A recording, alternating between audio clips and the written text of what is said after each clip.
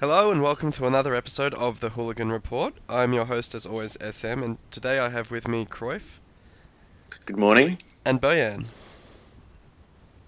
Hi, Des. It's been a while since we've had you on, Bojan. What have you made of the last few weeks for United? Well, I've been pleasantly surprised that we've got 2 wins in a row.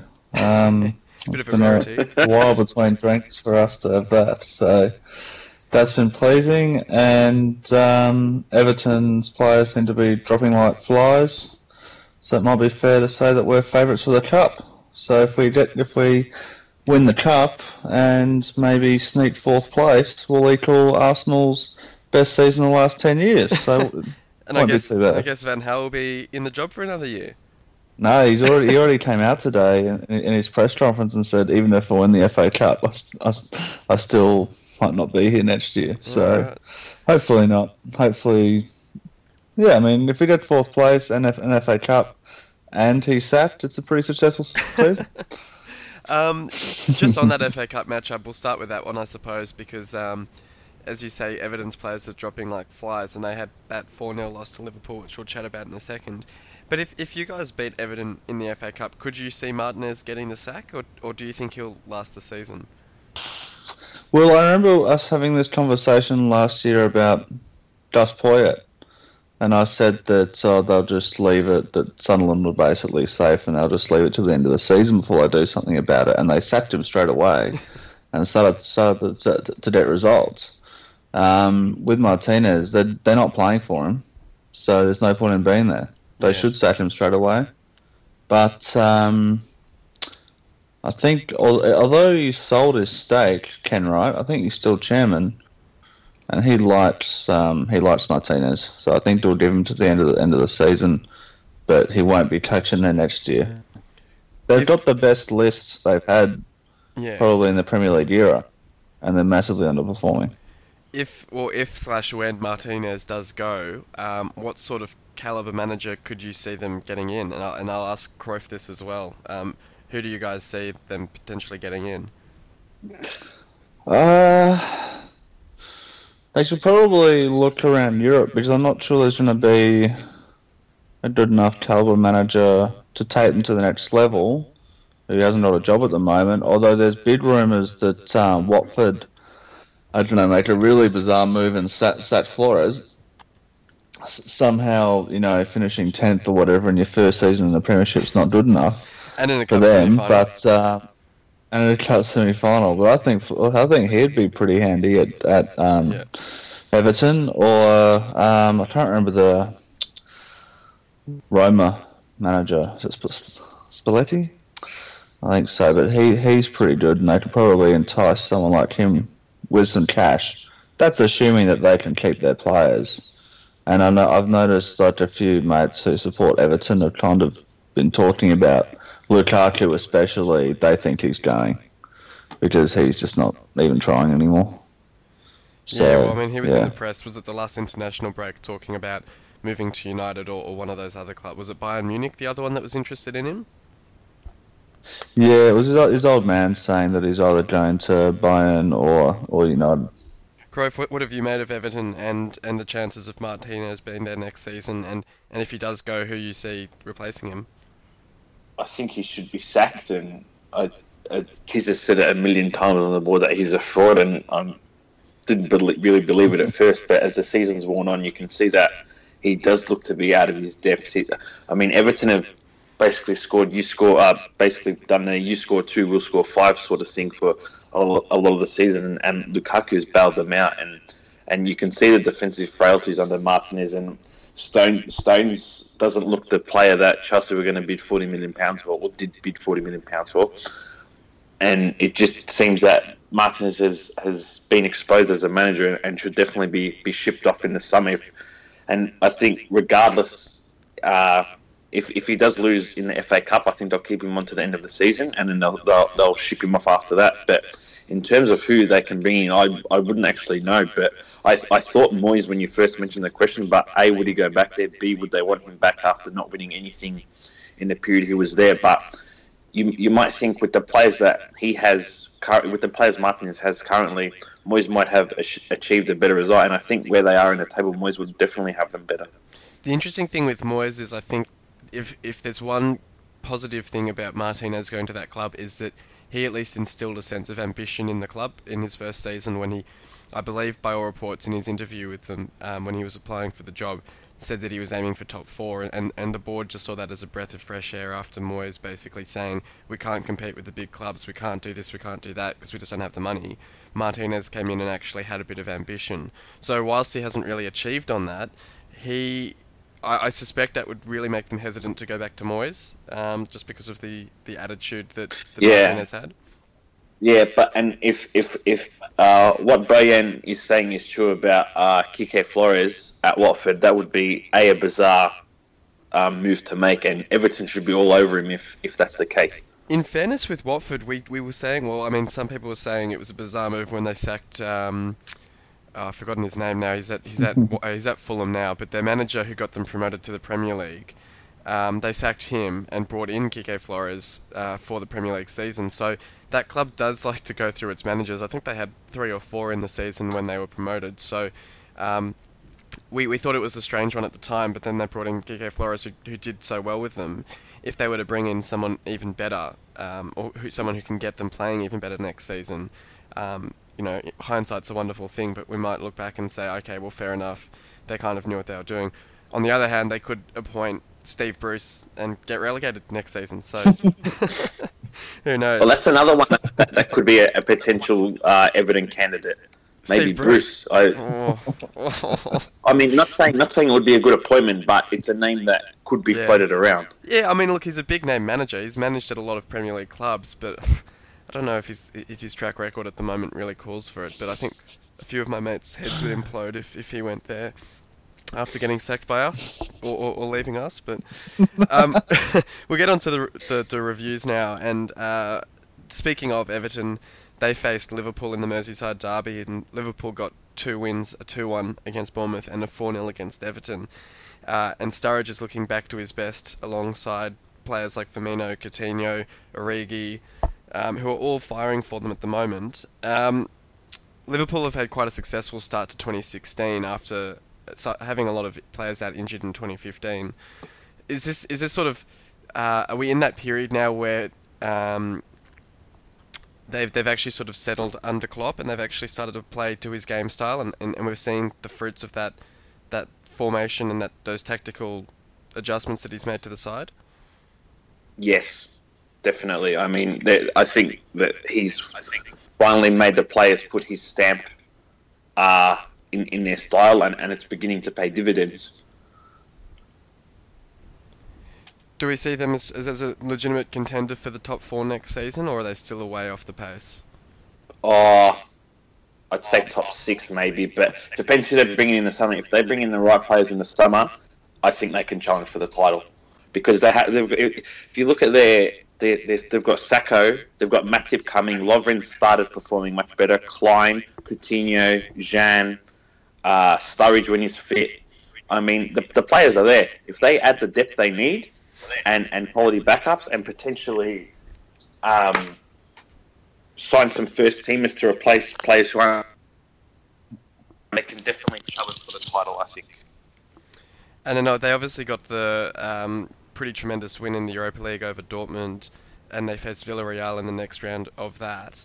On their day, they certainly look like they can take it up to any team, so they've really got that tenacity about them that, it's that consistency that they're lacking at the moment, I suspect.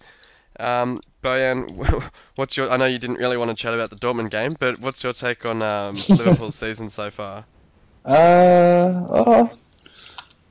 Well, I can use a nice cliche here. A tale of two halves, I guess. Obviously with Rodgers and then replacing Klopp, and Klopp not being too much better than Rodgers for the first bit of his reign, but you can see that they're starting to, get his ideas after more and more training, and they're certainly finishing the season very strongly. I'm not convinced that this will be the way they are every week next year, because teams have patches of good form and patches of poor form, and the actual ability somewhere in between. Generally, but there's no doubt that they've hit form at the right time, and their come from behind win against Dortmund was excellent. But at the same time, still showed they have defensive frailties. I'm still not convinced by this central defensive partnership. Yes, it's better than it was, but it was League One standard. So, now it's probably upper half Premier League standard, but it's not a top 4 standard. And it's very early to make calls on whether they can be top 4 next year. With the addition of Matip, that will help. Well, I've only seen him play twice, so it's hard to make sweeping statements on individual players in a different system. But I wasn't impressed. So, but if you're getting a Bundesliga starting centre half as your backup, sure. But I don't think he's going to make an influence on the first team. Not from the Middle East small sample size that I've seen of him. The other side sorry, Cruyff. You go. So I was going to say, I was going to change topics, but I was going to say the other side to have quite a successful week was Newcastle, with a 3-0 win over Swansea and then a pretty decent 1-1 draw with Man City. They're leaving it a bit late, but could Newcastle still survive? They'll be cutting it fine if they do.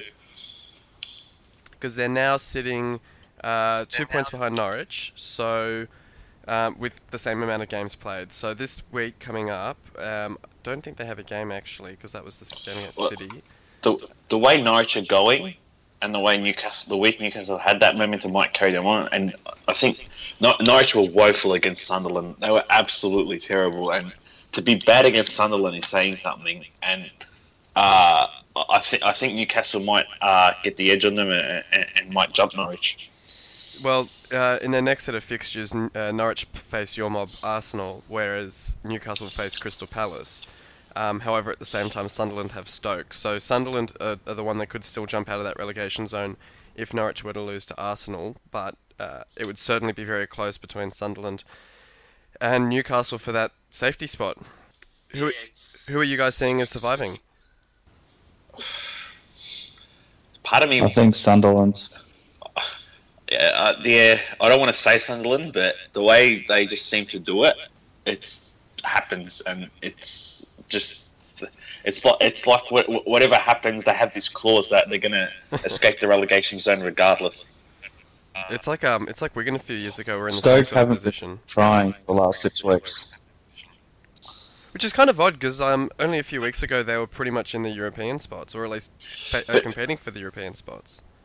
I think Norwich still have a chance of going down and Newcastle staying up, because if Newcastle gain some momentum and carry on, there's every reason they might snatch a win or two, and Norwich look down in the dumps. I think Alex Neil is another manager who will be gone at the end of the season.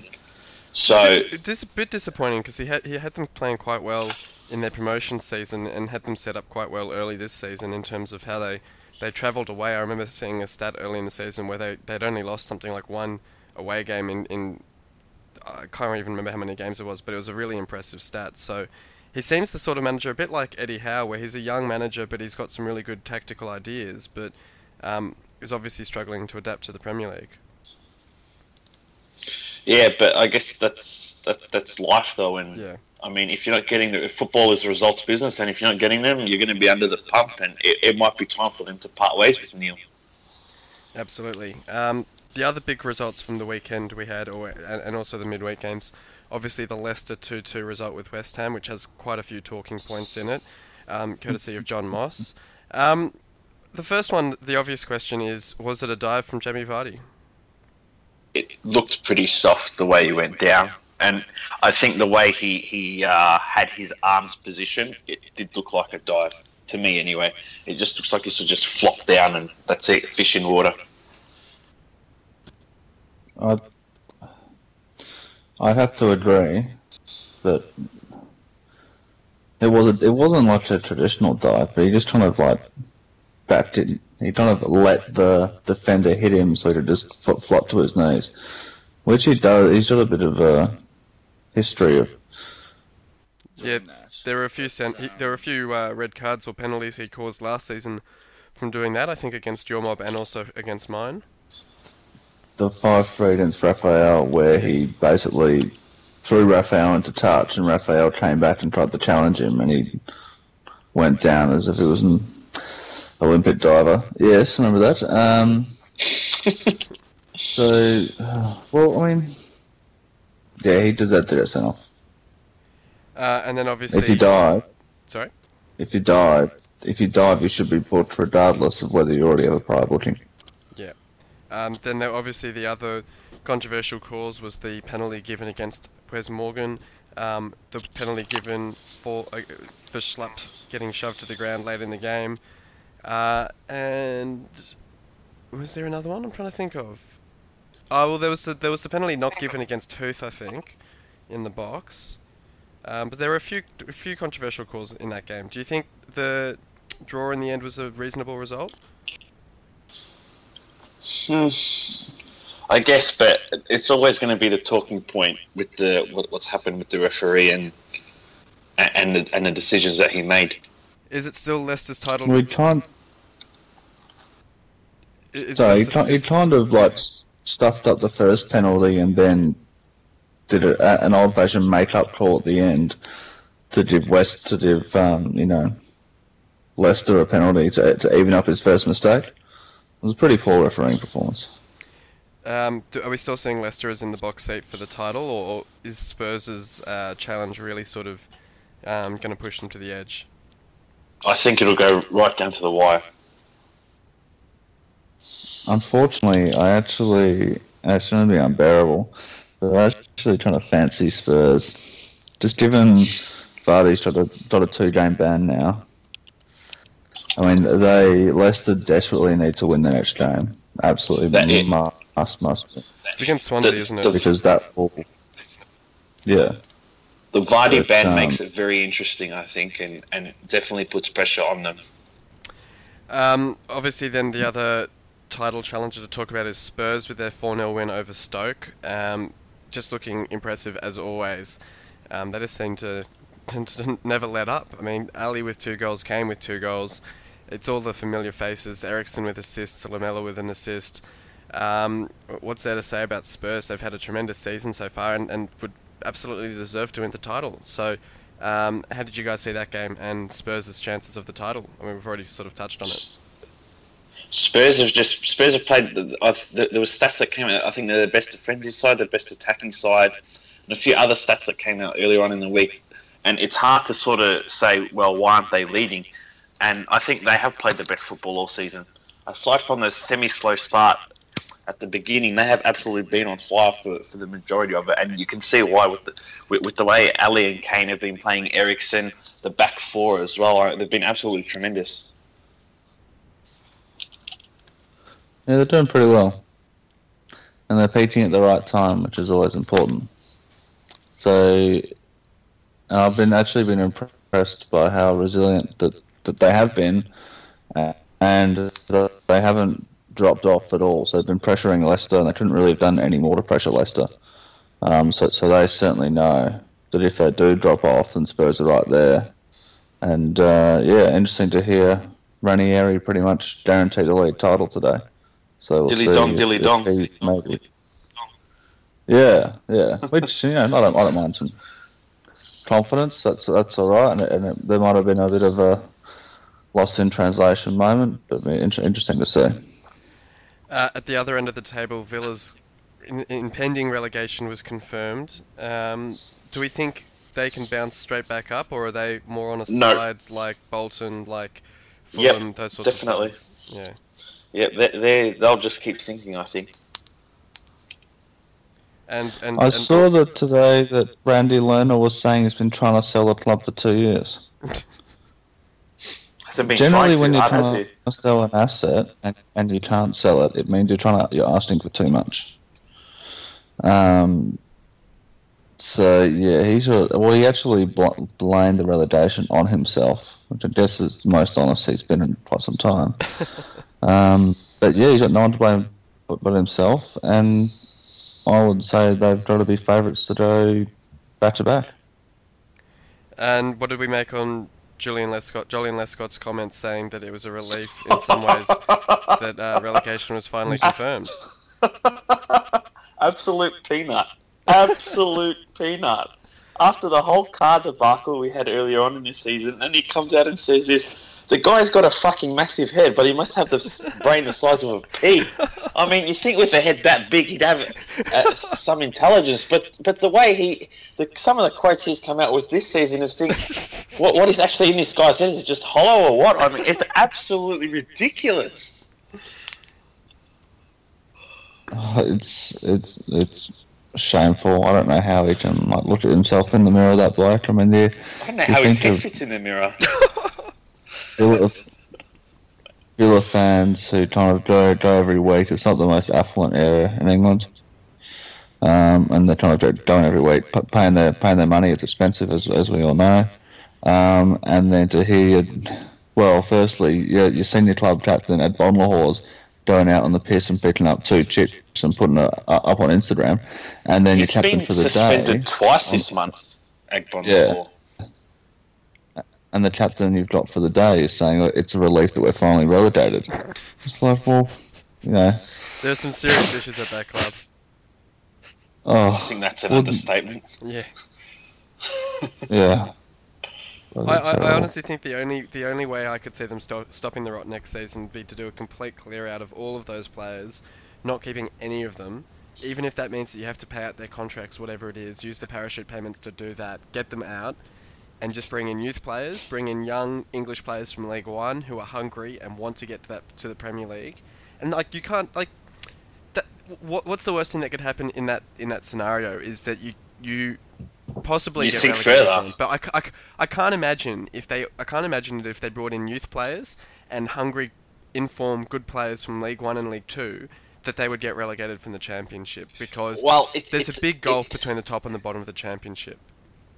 It said a lot when the reserves beat the first team 3-0. Why not give the young kids a chance? I mean, they're obviously hungry and want to impress and get the chance with the senior contract. But here they are. They keep sticking with the same older players, and clearly it hasn't worked all season. Yet it's persisted for who knows why. But you've got these young kids that have come out, showed that they can actually play, yet they're not getting the chance. When we were relegated, we signed Sam Clucas from Chesterfield in League One. He'd only just gotten up to Chesterfield from, I can't remember which club it was, in League Two. But he was on that sort of upwards trajectory that we've seen with guys like Austin, with Vardy, with Boyd, etc. And those are and he's had one of the best seasons of any of our players, because I think he's got 8 or 9 assists for the season and about 5 or 6 goals. But you look at that compared to, say, a Mo Diarmi, who is comparable in some ways to these overpaid players at Villa, and Diarmi's had has a really unimpressive season, and his wages would be about 3 or 4 times that of Clucas. So I can't imagine Villa could go that far wrong bringing in players of that sort, even from lower Championship clubs, because those guys are going to have the hunger and the drive to get back up there. The guys on 50, 60,000 a week are just going to sit there happy collecting their wage. Yeah, maybe they could go and get like a Lewis Cook from Leeds. Yeah. He's pretty highly rated. They could get some loanees in from United and Chelsea who'd be competitive, like a Bamford style player. I mean, they've got Grealish, Justed. I mean, Justed's a proven Championship striker. Grealish is going to be a good player if he can keep his ego in check. Guzan's good enough for that league. So there is something to work for. It's not a complete disaster, but it just needs someone coming with a plan. I don't think Guzan's too bad. He might get a gig at another Premier League club next season if Villa do sell. But the point that SM made, I think, about selling players and bringing new ones in, well, new players actually want to join Villa. I mean, with Bayan just said Lewis Cook from Leeds, but would he want to join a club like Aston Villa with the state that they're in? Well, sure, I understand they're in a poor state, but then you still do have to look at, if it's a player coming from a League One side, Aston Villa is a very big club. It has a lot of history attached to it. I mean, understandably, so does Leeds, so someone like Cook might want to stay at Leeds, but so players from small clubs will look at Villa and say, and pinch themselves at the chance to play for that club, even if it is in the Championship. And you have to think the prospect of going to a club like that and leading them back to the Premier League would be a huge sort of carrot for these players to go to that club, even if they are looking in a bit of a shambles at the moment. You just have to look at what happened when Newcastle went down, and they managed to sign players and went straight back up, as did West Ham. So these bigger sort of clubs that get relegated do still have a bit of clout in the transfer market. But what I meant was that not so much that Villa, let's take Lewis Cook for example, that he would look at Villa as a Championship club while he's in League One. It's more that Villa might be a Championship club, but I mean, it's more that Aston Villa look at the way they're in, how they run, etc., etc. Yeah, that's fair. Is that going to appeal to a player? And who was it? There was a few directors, I think, tendered their resignation the other week. Two that joined this month or a few months back resigned within weeks. Because it was just untenable to actually implement the changes that they saw necessary. So that is, and it's a good point you make. There is that those off-field issues that may still make it an unattractive place to go. But I'll tell you what, there are some Championship clubs such as my own that also have a fair amount of off-field drama. So I think by and large the players try and ignore all of that stuff, and at the end of the day, if they're getting paid and they're playing, and there's still a chance that they can actually do something on the pitch, players may well still back themselves to go to the club and make a difference. So we'll move on now and chat about the upcoming games for this weekend, because there's not too many of them with the FA Cup semi-finals on. We've got the early game, which is Manchester City up against Stoke. City have looked quite good lately, apart from that result against Newcastle, which might be more down to Newcastle's upturn in form as well. But Aguero's certainly been in a bit of form for them. And as we said, Stoke's form sort of dropped off a cliff. So this kind of has a 3 or 4-0 Man City win written all over it. Yeah, as you said, City are in form. Aguero's back, De Bruyne is back. Them two together, we know what they can do. So, and it's at the Etihad too. So it may well and truly be a rout for City. Stoke are on holidays. It'll be 4-0 City. Yeah, I think they love it at ski. City have got that. Aston Villa at home to Southampton, and boy, if Lescott wants to talk about the pressure now being off them, if they come out and lose about 4 or 5-0 to Southampton, you know, what does that say about them? But do we see? We've just talked about Villa. Do we see them perhaps fielding the side that they plan to use in the Championship next season? Do we expect to see a few younger players, or is it just going to be the same old guard? Honestly, I'd get rid of Joleon Lescott. He would not be if I was the manager and Lescott was one of my players. He would not be playing again. After the comments he made last week, absolutely no excuse for him not to be playing, or for him to be playing rather. I mean, it's a farce. Yeah. They'll stick with the old guard for sure. They're not smart enough to. If they were going to change things up, they would have done it a long time ago. I remember we had this conversation during the January transfer window whether they should go and sign some younger players and Championship players and get ready for it. And no, they just stuck with the same old crap. And they brought in a manager under false pretenses, saying they'd give him money, then did give him money. It's just disorganisation and incompetence from top to bottom. So yeah, they're going to get belted again. Probably be 4-0 again, Southampton. I think. It's a pretty one-sided weekend. Villa have only won 2 games at home this season. I mean, absolutely pathetic. They haven't really been trying hard all year. What do they have to pay for now? Yeah. Well, apparently something, because the pressure's off their shoulders, and they can actually give the fans the performance they deserve, according to Joleon Lescott. In fairness, Mr. P-Brain. You do see sometimes relegated sides kind of ramp up their performances because there isn't that pressure on their shoulders anymore. I mean, Bolton in the Championship have already been relegated. Their relegation's already been confirmed, and they went pretty close to beating Middlesbrough, who are coming first in the division last weekend. So there is something to it, but I think it would still rely on them actually dropping a few of those players and actually bringing in a bit of youth and a bit of energy. But I suspect you're right, Bojan. I think they'll go with the old guard again and get thrashed by Southampton. Bournemouth at home to Chelsea. In the away leg of this game, Bournemouth actually got the result at Stamford Bridge. It was during that period where they got back-to-back wins against Chelsea and United, as only the second team in the Premier League era to do so. But Chelsea's another one that they've basically gone on holiday. They're playing a fair few younger players and got thrashed by City last weekend. So this actually could be quite an interesting, quite a close game. Yeah, I mean, it's at Bournemouth, you can't completely rule them out, I think. And Chelsea have sort of just slipped off, but I guess they still sort of have the Europa League to fight for if they want to try and make that. But I mean, you can't completely rule Bournemouth out, I think. Bournemouth at home. This should be a very competitive game against half of Chelsea's good team. I reckon it'll be a score draw 1-1. And I think Courtois is suspended for this one because he was sent off against Man City. So yeah, it could be quite an interesting one.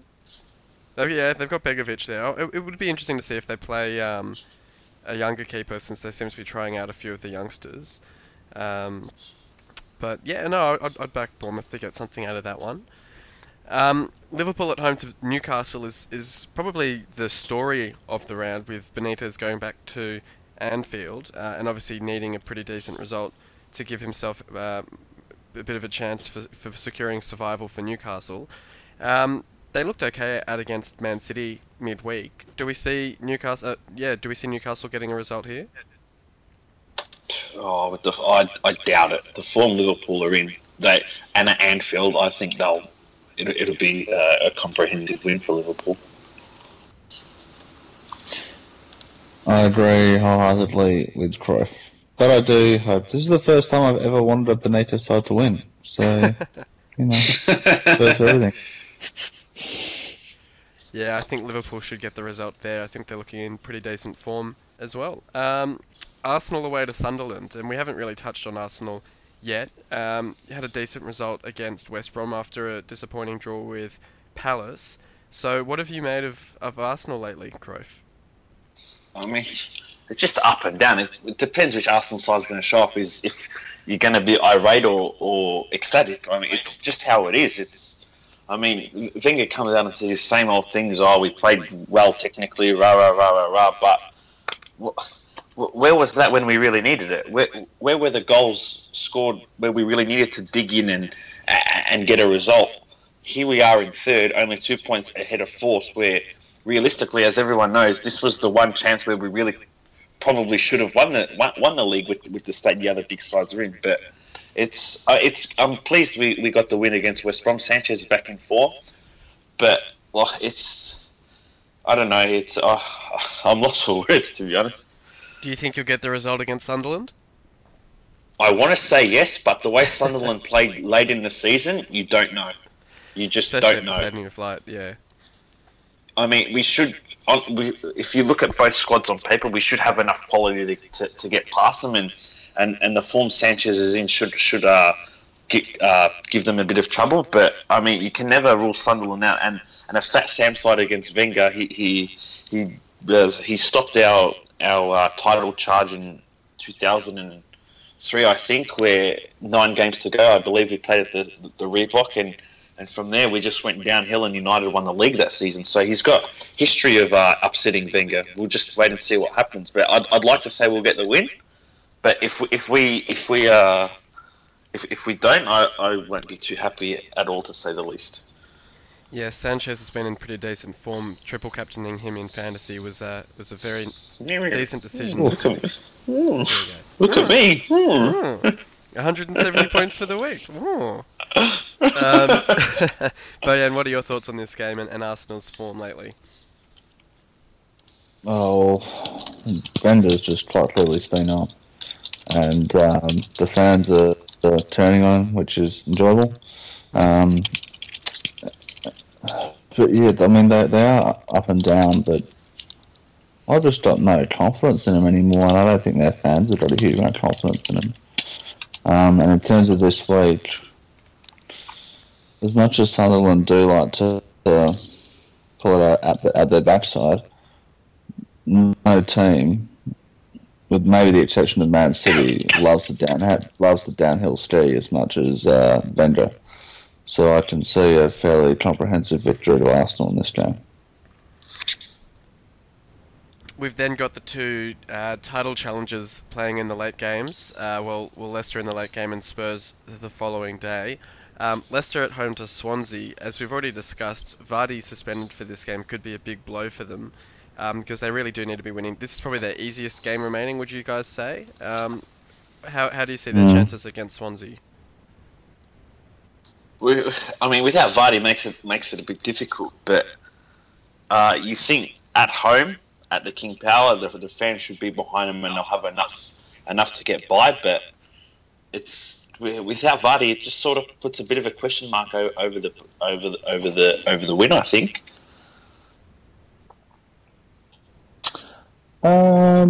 Maybe a fairly comfortable 2-0 victory. It really is up to Martinez to step up now. With Vardy out, he needs to, be the main man. And I think they'll do it relatively comfortably, 2-0. Yeah, I mean, Swansea folded pretty comprehensively against Newcastle, so I suspect Swansea's players have taken their eyes off the league a little bit with their safety pretty much, 99% guaranteed, you would expect. I mean, they're on 40 points, so they should be perfectly fine. So I suspect they've kind of taken their eyes off the rest of the league. So I do think Leicester can get the win here quite comfortably, but it'll be interesting to see how they line up without Vardy. And where the goals come from, whether it's Mahrez or whether Okazaki or Ulloa can step up to the plate. So that will be quite an interesting one to see. Spurs at home to West Brom, you would expect with the form that Spurs are in, they'll just kind of roll over West Brom on their way to challenging Leicester. Can we see any chance of West Brom nicking something? I understand West Brom managed to get that 2-2 draw with Leicester a few weeks ago, so they do have form for upsetting expectations in games like this. I think Spurs will have too much in the bank to get for West Brom to stop them. I mean, Ali and Kane are in sensational form, and I think they'll be very hard to stop. Yeah, you can't really bet against Spurs right now. They're formed too good. And given that it's at White Hart Lane, it only sways it more in their favour. And given that West Brom were absolutely putrid a few days ago against Arsenal, it doesn't do me much confidence they'll turn it around this quickly. Another team who they know they're safe, so they don't really care anymore. Yeah, I suspect. So pretty comprehensive right now. I think that'll be pretty comprehensive for Spurs. The only thing remaining to chat about is the team of the season, which I believe has it been announced yet? Yes. Yeah. Do you have the team, Cruyff? De Gea at keeper, Bellerin at right back, Morgan and Alderweireld in the centre of defence, Danny Rose left back, and then we have Mahrez, Kante, Ali, and Payet in midfield, and Vardy and Kamen up front. So I think the only player that you could say is stiff there is Ozil on missing out. Definitely. But what about Rashford? But I suspect the argument I would make with Ozil is that he hasn't consistently produced it over the whole season, as much as you might say someone like a Payet has, and his assists, whilst they've been impressive, haven't had as much of an impact on his side's fortunes as a Payet has had. Would be my only argument for why Ozil isn't there. But at the same time, though, Ozil has played a part in 22 goals this season and I think he's assisted 18 and scored 4. Mind you, 16 of those assists came in the first half of the season. But I don't understand how you can have the top assists player not in the team. What are your thoughts on it, Bojan? It's not Ozil's fault that Giroud's a shit truck. So well, that's true. I mean, if Ozil had Kane in front of him, Kane would be on 45 goals already. But I don't think. I think it's the best team they've had in a long time. But it just, and the only change I'd make is Özil for Ali. But that's not to say Ali's undeserving. Well, I think that Dyer is more important to Spurs than Ali is, personally. Because Ali profits from Dyer's good work. So without Dyer, there is no Ali, essentially. And yeah, I mean, this is why kind of stats can be misleading. If your striker's in bad form and you're a creative player, you can't assist and score the goal at the same time. So I think Özil has been a top 3 to 5 player in the league this year.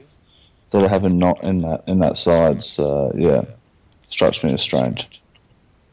I think, like Cruyff says, so this is probably one of the better ones we've seen in recent years, because none of the players are undeserving of being there in the sense that they've all had very good seasons, whereas I think last season, wasn't it, Coutinho was in the side?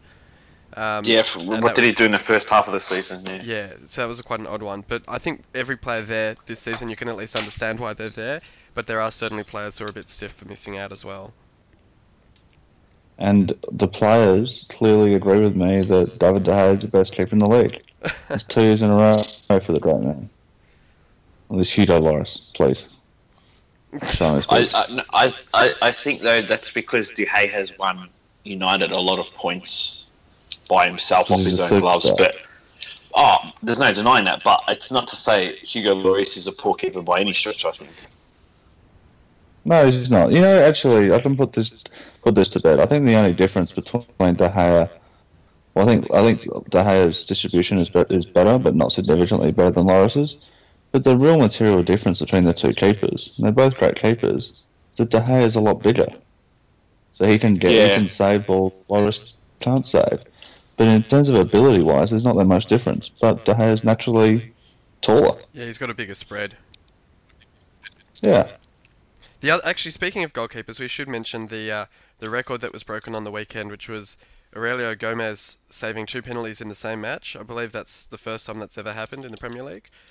So pretty impressive from him. Both saved against Berahino as well. So as Berahino, you'd be feeling pretty frustrated with your performance in those.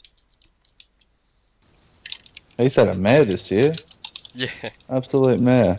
He basically fell out with his whole club and has barely scored. Didn't play the first half of the year, basically, and now he's missed 2 penalties in a row. Great way to sign off the season. Is that the karma train? All right, well, any closing thoughts from either of you boys? No. I've got some. I do. You go. I've got something. You go first, though. Alright, well, I got some due for Warren Joyce. That's 5 under-21 league titles in 7 years. And I've got some Francesco Totti due. 40 years old, has barely played this year. El Capitano comes off the bench in the 86th minute, 2-1 down against Torino. Scores with his first touch, scores with his second touch, and in 5 minutes changes the game. You have to what chat a to legend. You have to chat to JD 2010 about that one, because I think that result won him a fair bit of money. So I think he's pretty happy with Totti as well. I did actually. I had a final thought, because I've just remembered there was something else that we were going to touch on. You mentioning Italy kind of reminded me.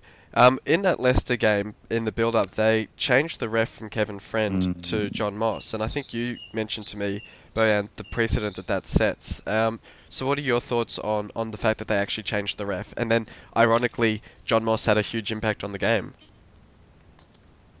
Yeah, well, it has a strong correlation with the Calciopoli scandal in Serie A, which went on for many years, which has been incorrectly classified as match fixing, where what it actually was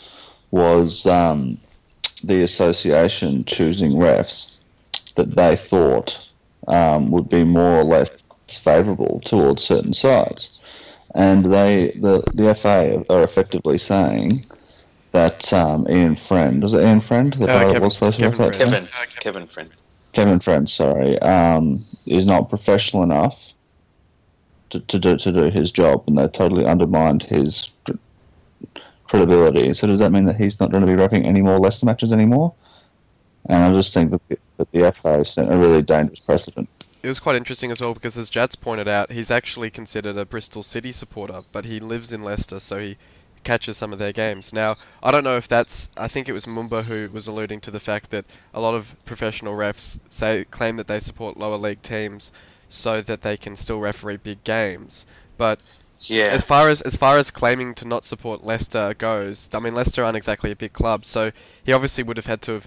I assume the referees have to sort of disclose the team that they support quite early in their refereeing career. So he would have had to have been on the record as a Bristol City supporter for a while rather than a Leicester supporter. So I'm not entirely sure if... I mean, to me that makes it even more likely that he actually is a Bristol City supporter, if that makes sense. But it's a very interesting one, I suspect. Yeah, definitely. It is just really important that they don't start changing refs every couple of weeks due to perceived biases, because that's basically what was the start of the Calciopoli scandal.